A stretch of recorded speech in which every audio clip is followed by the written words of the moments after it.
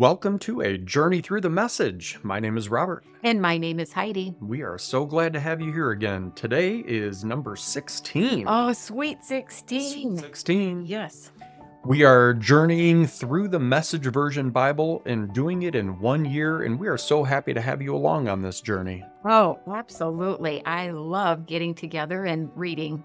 And I love knowing that there's people out there that join us. Or if you can explain something that we may have read that I don't quite get, like maybe Jacob. I have some questions about Jacob and his behaviors. Or if you have thoughts or a different viewpoint on something, Yes. we do not claim to know everything. We claim to know most of it, but Well, maybe you do, but I'll No. firmly stay off that. I know it, but so. we are very humble, and if we've made a mistake or if we need correction somewhere along the way and you've listened to something, Mhm. please don't be afraid to reach out. We would love to have a conversation with you. Definitely. So as always, we're going to have the text that we're reading out of listed below. So if you're following along in your favorite translation, feel free to look that up. Or if you want to just let us do the hard job of reading, just grab a cup of coffee, put us on in the background, and we'd be happy to do that for you. Absolutely. And maybe get a few chuckles as we butcher some names along the Oh way. yeah, and that's going to happen today. So please, when I get to That's right. Genesis, just buckle up. That's Oh, all I'm saying. Grace. Grace Yes. and more grace. So before we get started here, we're just going to say a quick little prayer and we'll jump right in. So Father God, thank you so much for just the privilege of being able to read your word, grow a little closer to you, and get to know who you are on just a more intimate level. Thank you for this opportunity. Please just invade our hearts and minds with your Holy Spirit. Bless us with your word and just make the path that we're supposed to be on and what we're supposed to learn from this today, just light that path so that we know exactly where to go. I ask this all in your holy name, I pray. Amen. We're going to be reading out of Matthew 6 today, starting out, and Heidi will be starting at verse 25. All right. We're talking about a life of God worship. I skimmed ahead. There's things in here I like. If you decide for God, living a life of God worship, it follows that you don't fuss about what's on the table at mealtimes or whether the clothes in your closet are in fashion. There is far more to your life than the food you put in your stomach, more to your outer appearance than the clothes you hang on your body. Look at the birds, free and unfettered, not tied down to a job description, careless in the care of God, and you count far more to Him than birds. Has anyone, by fussing in front of the mirror, ever gotten taller by so much as an inch? All this time and money wasted on fashion. Do you think it makes that much difference? Instead of looking at the fashions, walk out into the fields and look at the wildflowers. They never primp or shop, but have you ever seen color and design quite like it? The 10 best dressed men and women in the country look shabby alongside them. If God gives such attention to the appearance of wildflowers, most of which are never even seen, don't you think He'll attend to you, take pride in you, do His best for you? What I'm trying to do here is to get you to relax, to not be so preoccupied with getting, so you can respond to God's giving. People who don't know God in the way He works fuss over these things, but you know both God and how He works. Steep your life in God reality, God initiative, God provisions. Don't worry about missing out. You'll find all your everyday human concerns will be met. Give your entire attention to what God is doing right now, and don't get worked up about what may or may not happen tomorrow. God will help you deal with whatever hard things come up when the time comes. Kind of the whole basis behind Set Free 24/7 is just live one day at a time. Yes. God's going to take care of you. I heard it said once that all you have to do is worry about doing the next right thing. And that resonated with me so much because there were so many times before where I would get frozen or paralyzed in acting because I would look at this huge mountain that I had to cross and I'm like, I have absolutely no idea how to cross that mountain. And it's really just listening to God say, well, you start out with just this step here, and then you take another step. Right. And then you take another step. A funny one that I heard was, how do you eat an elephant? It's impossible. Well, you eat an elephant one bite at a time. Absolutely. Same analogy. Somebody said, picture a room just packed full of food and them saying, you need to eat this. And you're like, that is impossible until you realize that's all the food you're going to eat in your lifetime. What you Yes. thought was impossible isn't, because it was one bite at a time, Yep. day by day. Now we're going to bounce forward a little bit to Acts chapter 9. And remember, this is when Saul had lost his vision. He's in the city. He had fasted for a couple days. And now Ananias has been told, you need to go and talk to him. And this is, remember, Saul is the guy who's throwing people in jail and prison. Brutal. People Brutal were to people. dying Yes. and being executed By and him. jailed for being Christian. And so here's Saul now. He has an arrest warrant from the high chief priest or whatever. He's got this already. He's ready to go on a mission. And he's in this city now blind. And Ananias has been asked to go by God to go and talk with him. Ooh. So Ananias went and found the house, placed his hands on blind Saul, and said, Brother Saul, the master sent me. The same Jesus that you saw on your way here, he sent me so that you could see again and be filled with the Holy Spirit. No sooner were the words out of his mouth than something like scales fell from Saul's eyes. He could see again. He got to his feet, was baptized, and sat down with them to a hearty meal. Hmm. Saul spent a few days getting acquainted with the Damascus disciples, but then went right to work, wasting no time, preaching in the meeting places that this Jesus was the Son of God. They were caught off guard by this and not at all sure they could trust him. They kept saying, but isn't this the man who wreaked havoc in Jerusalem amongst the believers? Can you seriously imagine, I though? know. Just a couple days before, here you are jailing people, killing people, Like his personality, man, he is like, all in. there is no, let's just dip our toes in the water. Man, this guy cannonballs into everything he decides to do. That's why I said he reminds me of you, not because you're a Christian persecutor, but you're a cannonballer. I mean, you are just like, ooh, Cannonballs are fun. So, and picking back up here, isn't this the same man who wreaked havoc in Jerusalem among the believers? And didn't he come here to do the same thing, arrest us and drag us off to jail in Jerusalem for sentencing by the high priests? But their suspicions didn't slow Saul down for even a minute. His momentum was up now, and he plowed straight into the opposition, disarming the Damascus Jews and trying to show them that this Jesus was the Messiah. After this had gone on quite a long time, some Jews conspired to kill him. But Saul got wind of it. They were watching the city gates around the clock so that they could kill him. Then one night the disciples engineered his escape by lowering him over the wall in a basket. Back in Jerusalem, he tried to join the disciples, but they were all afraid of him. They didn't trust him one bit. I don't think we really put that enough into context. I know. How, Imagine. yeah, you have this guy who's just on a rampage for one way, and then all of a sudden he just shows up and says, oh, I'm on your team now.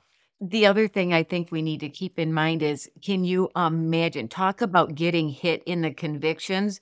He knew what he had done Yeah, to Christians. yes. He had to live with that. And I cannot imagine The weight and the burden of that, and why he feels such an urgency to now, I need people to know about this Jesus.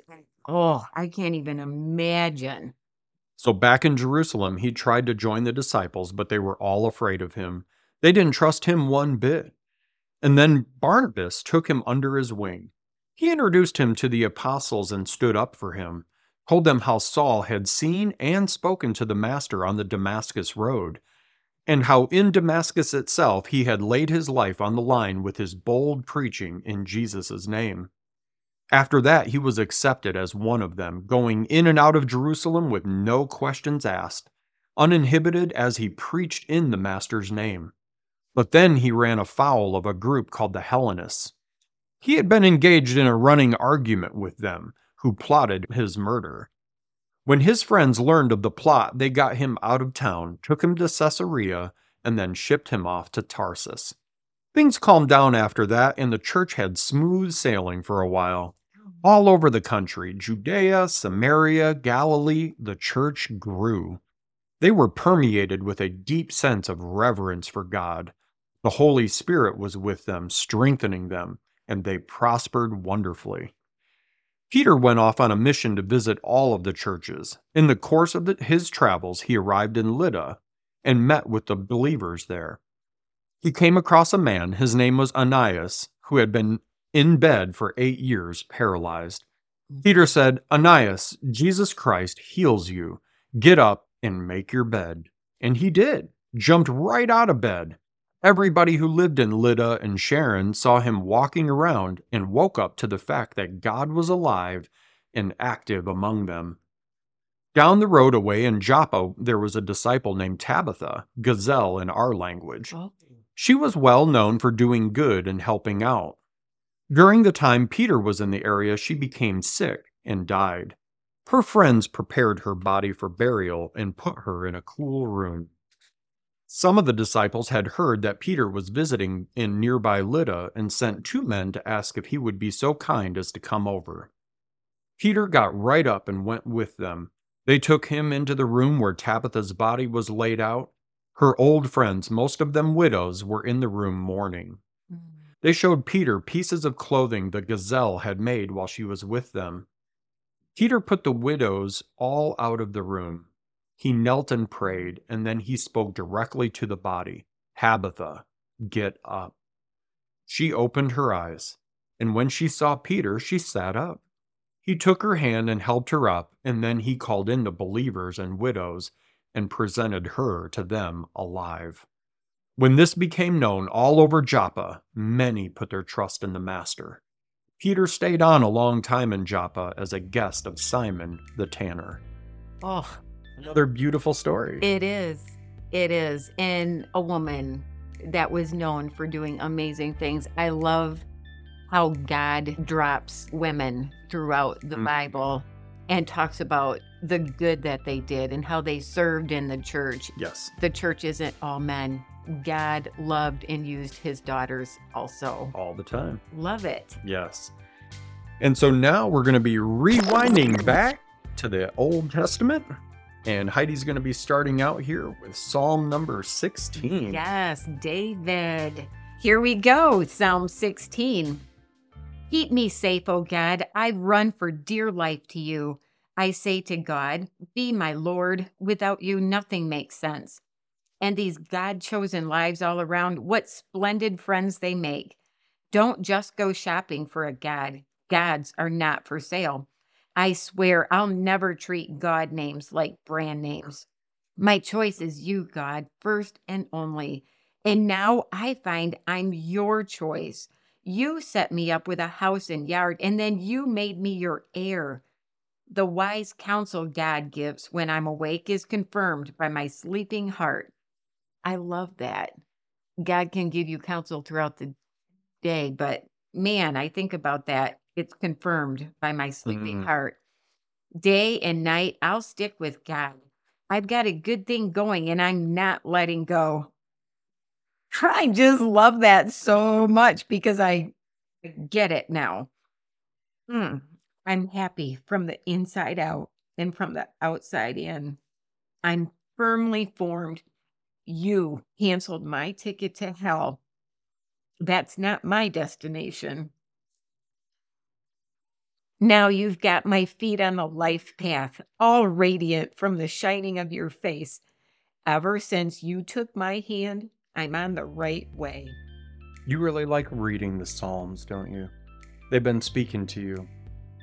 God knows exactly what I need to hear right now. So this is truly, it's a blessing to me to share with you these Psalms and these readings that just so profoundly hit me. In some ways, I feel like that brand new baby Christian, even though I was raised into a family that, I did learn the Bible forwards and backwards, but I just learned it from intellect. Like I've read it and had knowledge of it. Sure. But this is, God has made it real. And and David just puts into words what I feel. Yeah. And it just moves me to tears. They're not bad tears. It's just so joyful. Yes. So joyful. When we go to church, just a little FYI, if you ever have the opportunity to come to church with us and maybe you want to sit next to us, we do have to have a little space right next to Heidi for the Kleenexes. Oh, yes. Every church service, whether it's songs, whether it's something in the message, and I love that you're not afraid to allow the emotions that are real, that are speaking to you in that moment to just be, and for you to be present with those emotions. Absolutely. I struggled with that initially because I was embarrassed of my tears. Yeah. And then talk about convictions. It's like Jesus looking at me and said, "You're embarrassed that the tears you have are because you're so joyful for what I've given you. You're embarrassed of that?" Yeah. And I'm like, never again will I be ashamed of a single tear that I shed out of joy for Jesus. Never. Sorry. You're so good. We don't have any Kleenexes here, so no, she's using my sleeve, and and now we'll be bouncing back to Genesis, and we're ending today with Genesis chapter 36. Oh, I can't wait. Let's see what we've got in Genesis. And again, before I get started here in Genesis, I'm just going to say I need some grace. There are a lot of names today. I'm going to do my best, but let's power through this together. So I don't know what kind of game you want to make of this or whatever, just to get through it, but just know I'm really trying. It's okay to laugh because trust me, we both are as we struggle through these. So here we go. Genesis chapter 36. This is the family tree of Esau, who is also called Edom. Oh, you got the whole family I got tree. the family. This is a whole chapter of family tree. So, yeah, and there were plenty of branches on this thing. Esau married women of Canaan, Adah, daughter of Elon the Hittite, Oholibamah, daughter of Anah, and the granddaughter of Zibeon the Hivite, and Basemath, the daughter of Ishmael, and sister of Nebaioth. Adah gave Esau Eliphaz. Basemath had Reuel. Oholibamah had Jeush, and Jalam and Korah. These were the sons of Esau who were born to him in the land of Canaan. Whew, all right, made it through the first few. Yes. Esau gathered up his wives, sons, and daughters, and everyone in his household, along with all of his livestock, all of the animals and possessions that he had gotten in Canaan, and moved a considerable distance away from his brother Jacob. The brothers had too many possessions to live together in the same place. The land couldn't support their combined herds of livestock. So Esau ended up settling in the hill country of Seir. Esau and Edom are the same. So this is the family tree of Esau, ancestor of the people of Edom in the hill country of Seir. The names of Esau's sons were Eliphaz, son of Esau's wife Adah, Reuel, son of Esau's wife Basemath. The sons of Eliphaz were Teman, Omar, Zepho, Gatam, and Kenaz. Eliphaz also had a concubine, Timah, who had Amalek. These are the grandsons of Esau's wife, Adah. And these are the sons of Reuel, Nahath, Zerah, Shema, and Mizah, grandsons of Esau's wife, Basemath.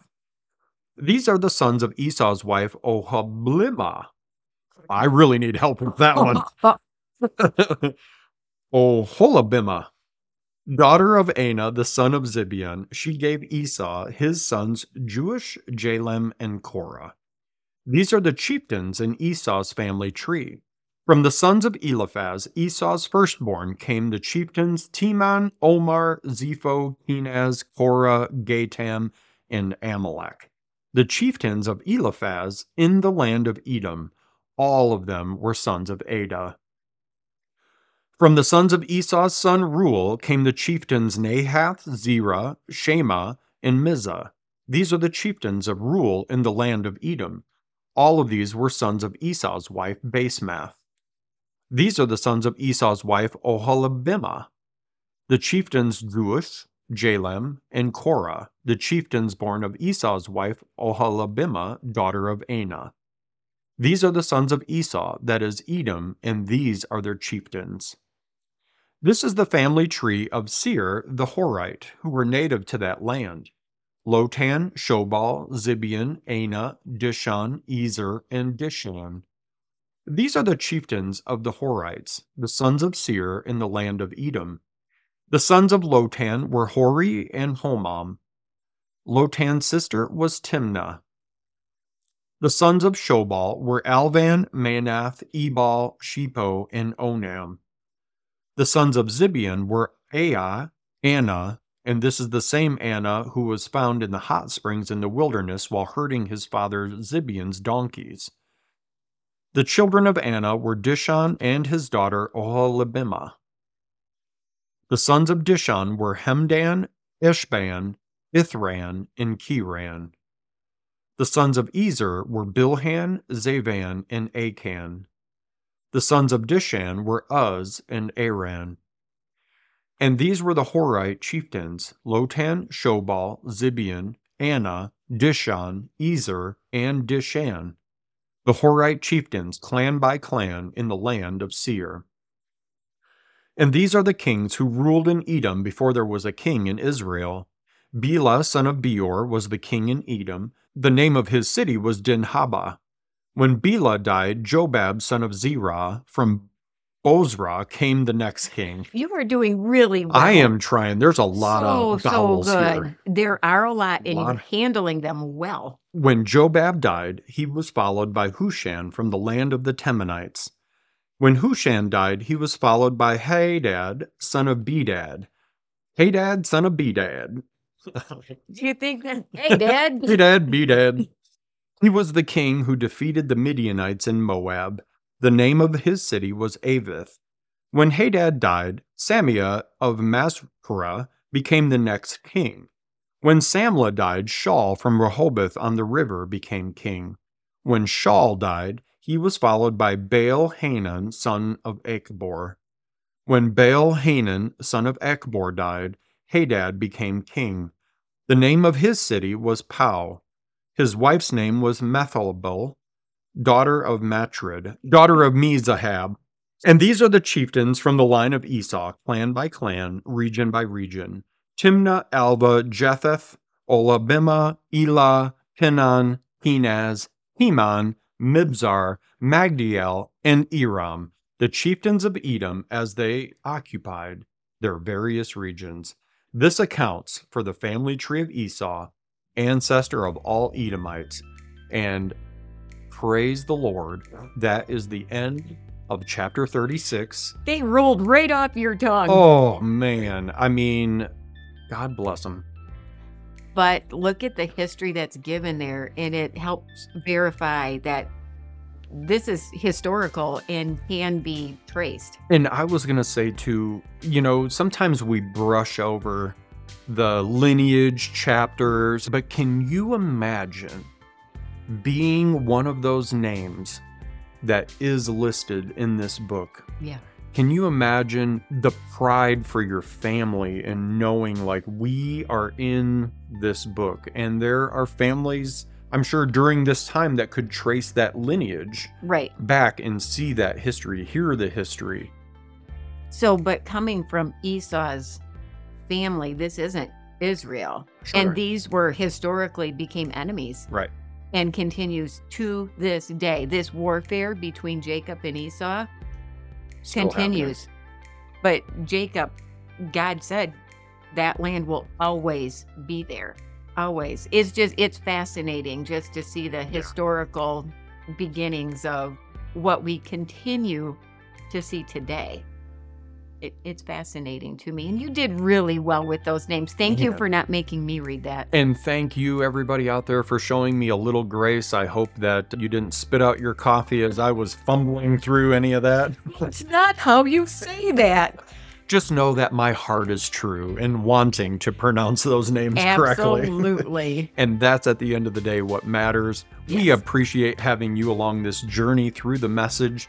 It's been just a blessing to us. running through this every day and just having some people join along with Mhm. us. It's been just a great journey, and we are so happy to have you along with. Oh, we absolutely are. Can't wait to get together and do this again. So thanks again for joining along today, and we will see you next time for episode 17. Bum, bum, bum. Thanks again, everyone. See you next time, everyone.